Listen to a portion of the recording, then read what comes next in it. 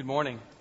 I want to welcome you to Rivermont today and turn in your Bible to 1 Samuel chapter 18 as we continue our study of the life of David.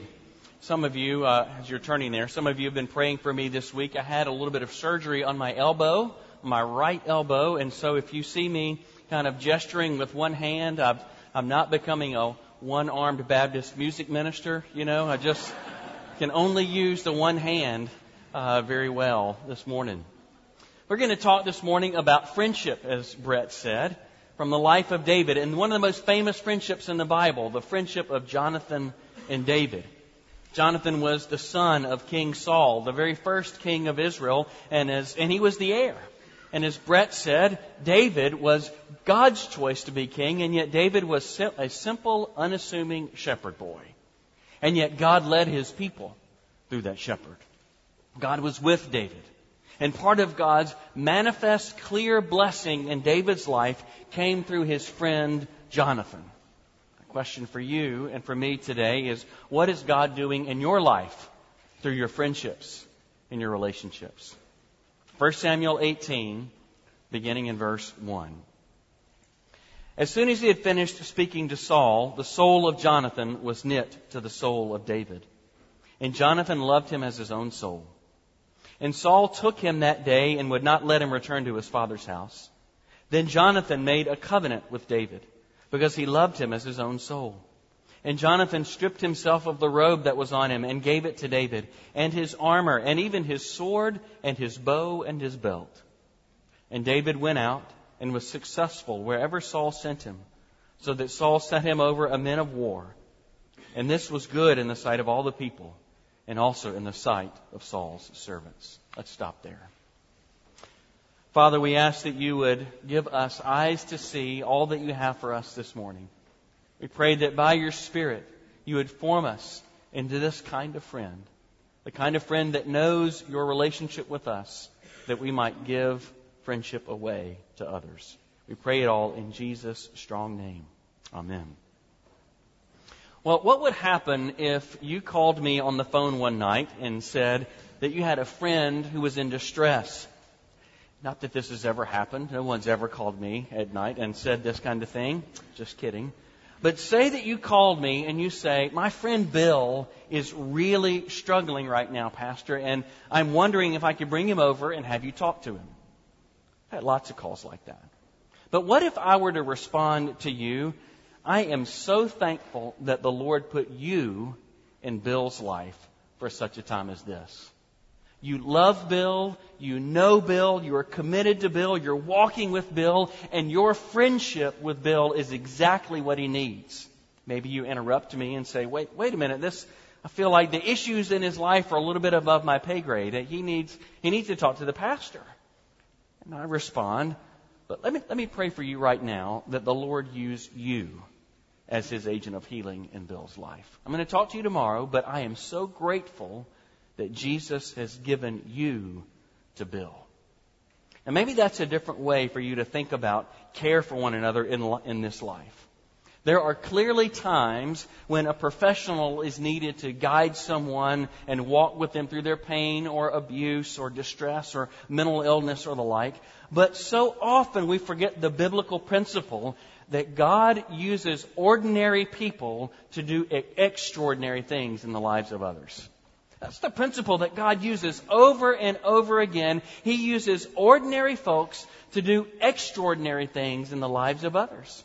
And He uses friendships and relationships as the frontline agents of His healing within His body, within the church. That means He uses you, not simply the pastor, toward that end. God uses you in your relationships to bring healing into the lives of His people. How do we see in this text that God blesses and speaks to us and uses our friendships in our lives? Well, first, we see that God shows us His faithfulness through our friendships. God shows to us that He is faithful through our friendships. We're going to look at the Goliath story next week, but don't forget what is happening there. This 1 Samuel 18 is just after the Goliath event, and David defeated him, and the whole country was enthralled with David because he had defeated the giant. Now, don't underestimate what happened, because the entire nation was saved that day. In order to fight a battle, so often in those days, armies would send out their strongest warrior, and those two warriors would fight against one another. And whoever won that one-on-one battle would win the whole battle. And here David had gone out and fought the most fearsome Philistine warrior, Goliath the giant, this little shepherd boy, this unassuming shepherd boy who wouldn't even take the king's armor. It's a little boy using his slingshot. And he won that battle for God's people. And everyone was so enamored with him that even the king's son, Jonathan, came out to him in verse 3 of our text. And it says, he made a covenant with him. Now, to make a covenant, it literally says to cut a covenant. And that means that a sacrifice was made. There was a slaughter of an animal that happened. And usually what happened is two people would walk together between the carcass of this animal that had just been sacrificed. And as they made a covenant, they're saying, may what happened to this animal happen to me if I break the promise I'm making to you right now. It was a bond in blood. It was a promise of life and death. It was a pledge unto the death. And that covenant of friendship between David and Jonathan was the foundation of how they related to one another over and over and over again in the pages of the Scriptures. David and Jonathan were faithful to one another because of the covenant that they had made with one another. And yet Saul, the rejected king, Jonathan's father, you can imagine, began to be jealous. And he was threatened by David because not only was he losing the heart of his son was committed more to his friend than his father, the king. Saul was also losing the heart of his nation. Look at verse 6 of 1 Samuel 18. As they were coming home, when David returned from striking down the Philistine, the women came out of all the cities of Israel singing and dancing to meet Saul, with tambourines, with songs of joy and musical instruments. And the women sang to one another as they celebrated, Saul has struck down his thousands, and David his 10,000s. And Saul was very angry, and this saying displeased him. He said, they have ascribed to David 10,000s, and to me they've ascribed thousands. And what more can he have but the entire kingdom? And Saul eyed David from that day on. From that moment, the envy of Saul began to plan removing this threat of David from the kingdom. And yet Jonathan again and again intervened on behalf of his covenanted friend. Saul tried to kill David with the javelin. He tried to nail him to the wall, so to speak, with that spear, but Jonathan intervened. And Saul tried to send soldiers out to hunt David down and kill him in the wilderness, but Jonathan intervened. Saul was running David down in the court, and Jonathan stood up for him in the face of his father. Saul was bringing a trap to lure David back into the court under a guise of friendship. And again, Jonathan intervened, and that time Saul threw that same javelin to try to spear his own son, Jonathan, to the wall. Again and again and again, Jonathan was faithful to David at a great cost to himself. He put his own life on the line over and over. Why? Because of that covenant. Because they had made a pledge. They made a promise in verse 3. They pledged to be faithful to one another. Their friendship was founded on the Lord. It was birthed out of their promise before their Father in heaven. Their friendship wasn't about an allegiance to a throne. Their friendship wasn't built upon a self-interested power relationship. They weren't using one another to further their own selfish agendas. Their allegiance to one another grew out of their union with their Father in heaven and their promises to the Father in heaven. It's interesting to look at that kind of friendship and examine our friendships in light of that. It's really easy for us to use one another, isn't it? It's easy for us to have kind of event friends. Ball game friends, handyman friends, walking friends, exercise friends. But what about a faithful friend who sticks with you through all these kinds of things? A faithful friend that sticks with you through when times are good or bad, beyond just the events and the shared things that you do in life. What kind of friendship is that? It takes determination, doesn't it? Those kind of friendships aren't just going to happen. They're not just going to develop without interest and pursuit in time. It requires something of us to have those kinds of faithful, committed friendships. It calls for us to open our hearts and let someone see what's truly important to us, what matters to us. It calls on us to bare our souls so that someone can know what's important to us and be faithful in helping us get there. Do you have that kind of faithful friend? And when you see them serve and love and stick by you through thick and thin, what does that do to you? I hope that you understand that faithful friendships and faithful friends point us to a faithful God. Because when friends are loving and faithful to us, it's revealing in snapshots and pictures and shadows what God is like for you. That God is faithful for you. We have a friend who sticks closer than a brother. We have a faithful friend in the Lord Jesus. And we are called to be that kind of a friend to someone else because we have that kind of friend in the Lord Jesus. The Lord Jesus is faithful to us because of that covenant, and He's secured God's favor for us through His life and His death. He not only made a covenant that threatened to lay down His life for His friend, He actually did it. He is the definition of faithfulness, of loving us when we're unlovely, of chasing us down when we run away, of forgiving us and changing us when we are content to wallow in our sin. The Lord Jesus is the kind of friend that pursues us in faithfulness, even when we may want to run away from Him. We see the faithfulness of the covenant the Lord Jesus made with us by giving His life and His death on the cross. He's a faithful friend. And whenever your friends are faithful to you, I hope that it reminds you and it shows you a bit of Jesus' faithfulness to you. Whenever your Christian brother or sister keeps their word and you're thankful, remember that they are faithful to you because God is faithful to you. When your friend does something out of the ordinary for you, or they're extraordinarily kind to you, something unexpected, remember that they are simply a stand-in for God in that moment. They are showing you, they are instruments in the Lord Jesus' hands to show you His faithfulness. And when you serve another in faithfulness, you have also the privilege of being the hands and the feet of Jesus to point those folks to the Lord in their moment of need. Isn't that incredible?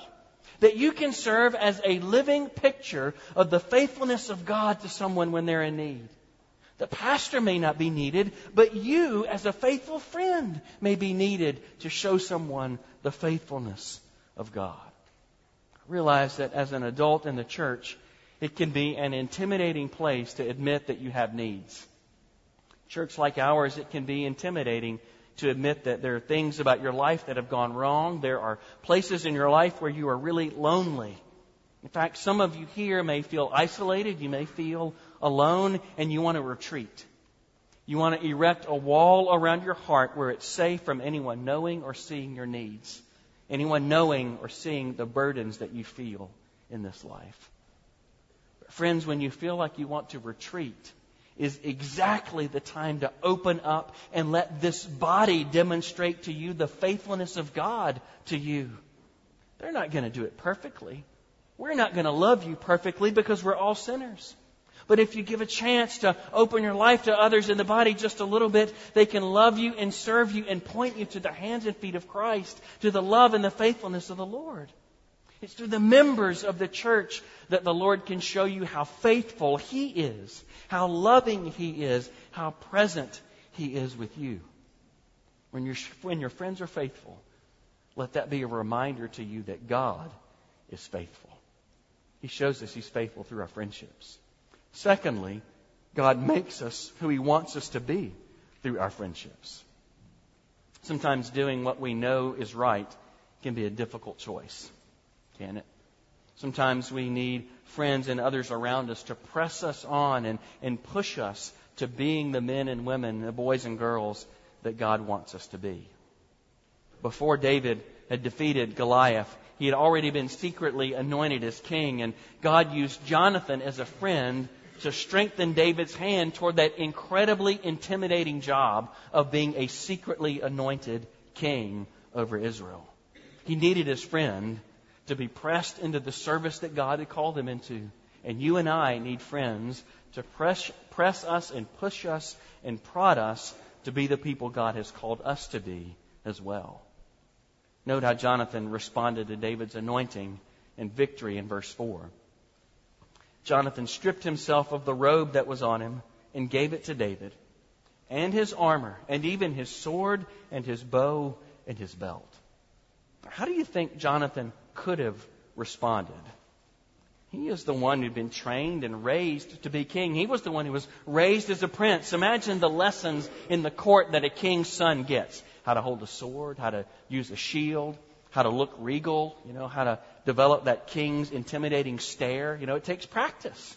And you learn that in the court. But here was David, just a little shepherd boy, coming on the scene, unable and unknowing even how to use the king's armor. And yet Jonathan the prince surrendered his position to David, God's rightful king.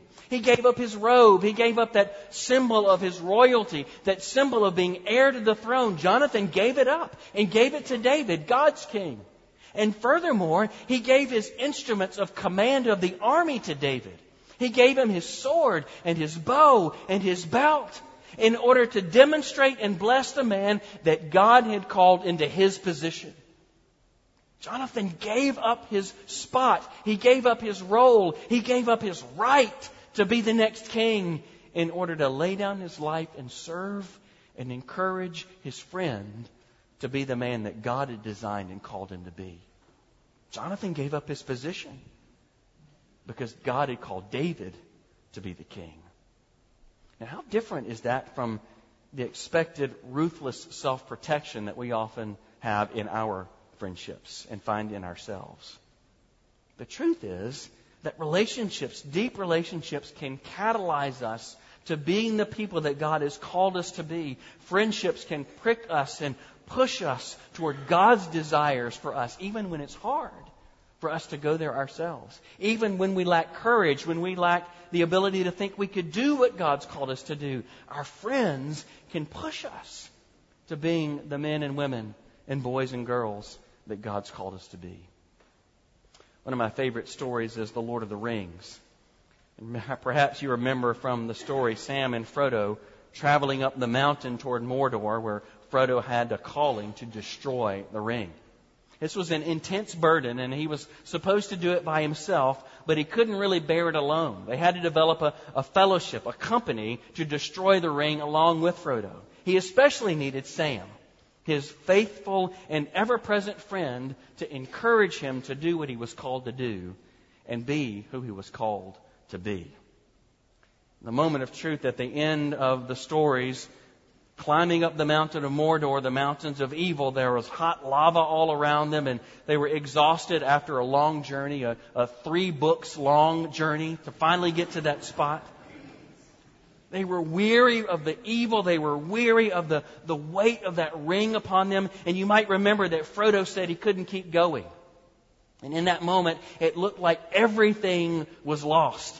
And his friend Sam came to help him be who he was designed to be. Sam picked up Frodo and heaved him onto his shoulders. And they kept traveling up the mountain into the face of death and evil. And remember, Sam said, "I can't carry the ring, Mr. Frodo, but I can carry you." His friend carried him when he couldn't keep going all by himself. His friend walked with him to be the person that he was designed to be, to fulfill his calling when the weight was just too much. Now, there are 2 sides of that story. On the one side, like Sam, we're called to be there to help carry our friends.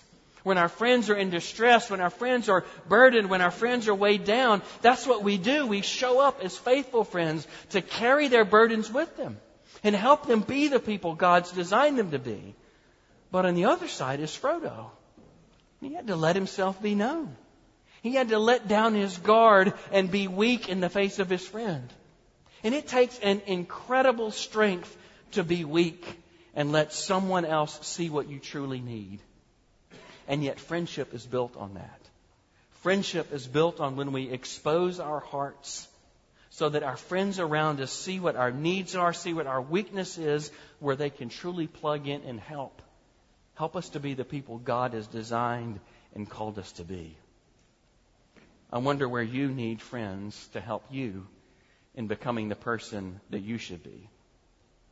Maybe there's a sin in your life that you can't face alone. There's some addiction that you need brothers or sisters to come alongside you and help you, even carry you when you can't keep walking toward what is right. It's the time to reach out for help. That's the time to lean into those relationships, that growth in holiness, that growth in becoming the person God has called us to be on the inside. It's not an individual thing. Some sports are individual sports, and some sports are team sports. And growth in Christ-likeness is a team sport.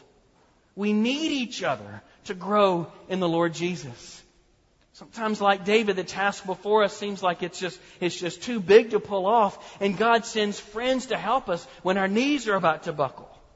Maybe you have a situation in your workplace, and there's a difficult thing that you know is right to do, and yet you're having a hard time making that call.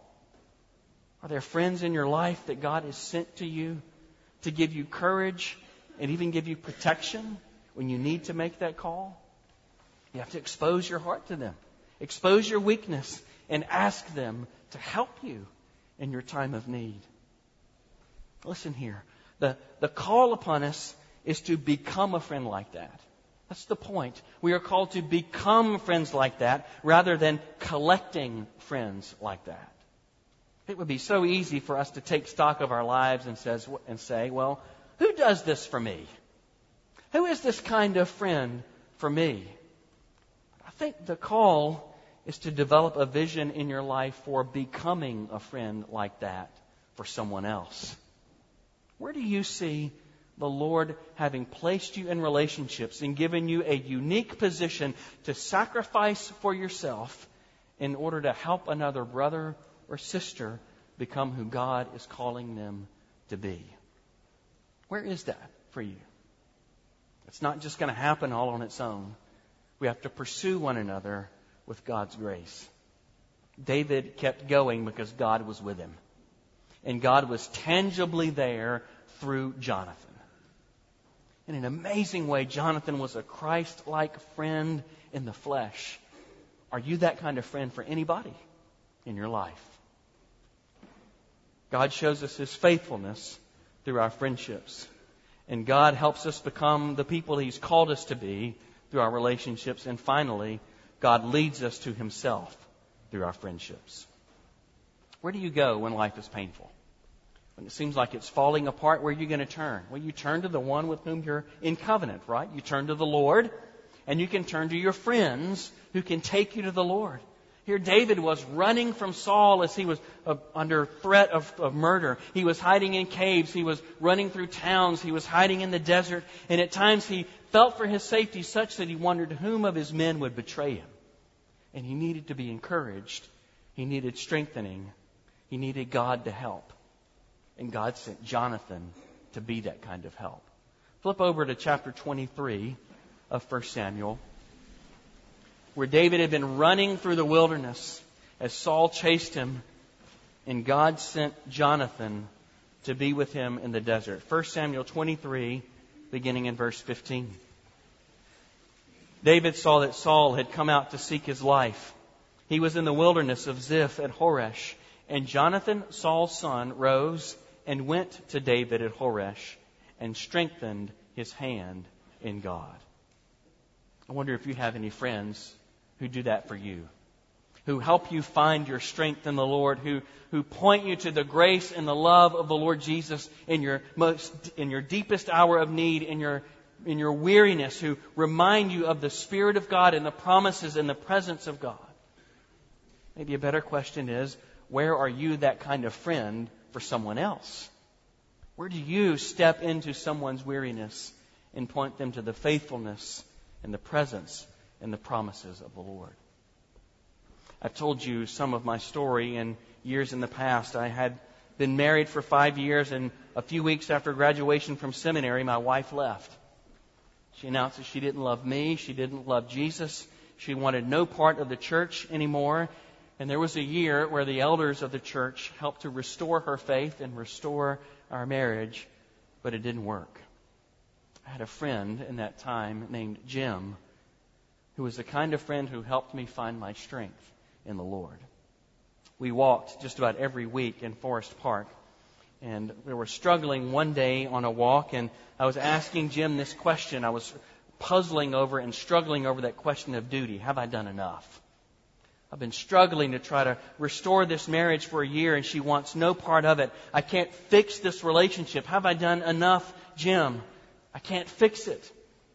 And Jim looked me in the eye and said, nope, you haven't done enough. And I said, buddy, that's not what I'm looking for. I'm looking for a little encouragement here. Do you have anything else for me besides a no? And he said, you're asking the wrong question. You can't ever fix somebody else's heart.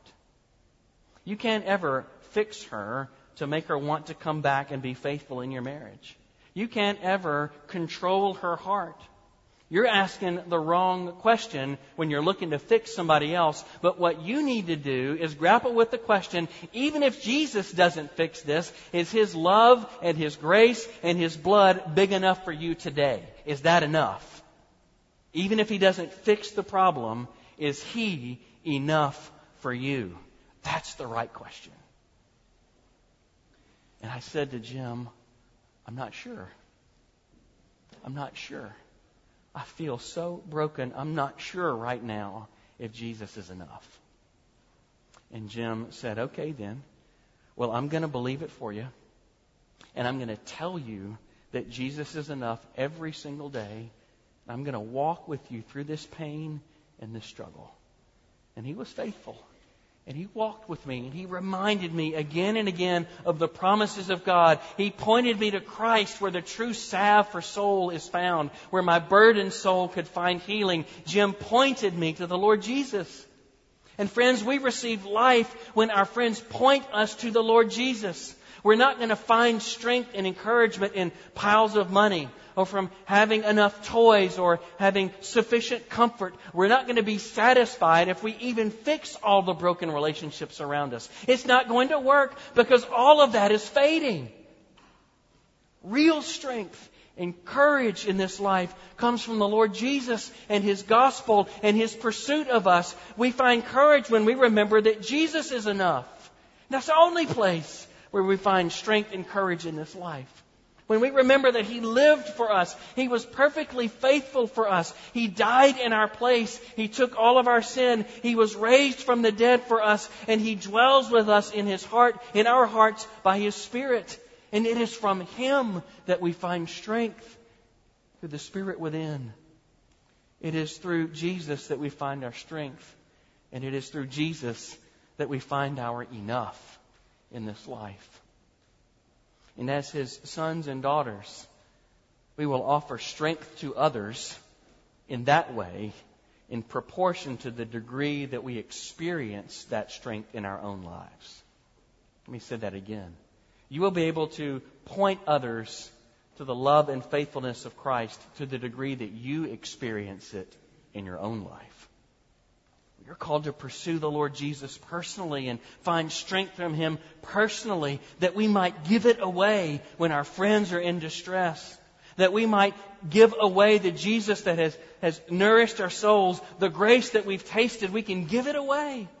Otherwise, we only have advice to offer to other people rather than strength and grace in the Lord Jesus, who draws near sinners in their hour of need. But what do we do to offer strength to our friends in need? Sometimes in our quest to do something, we consider praying for someone a weak thing.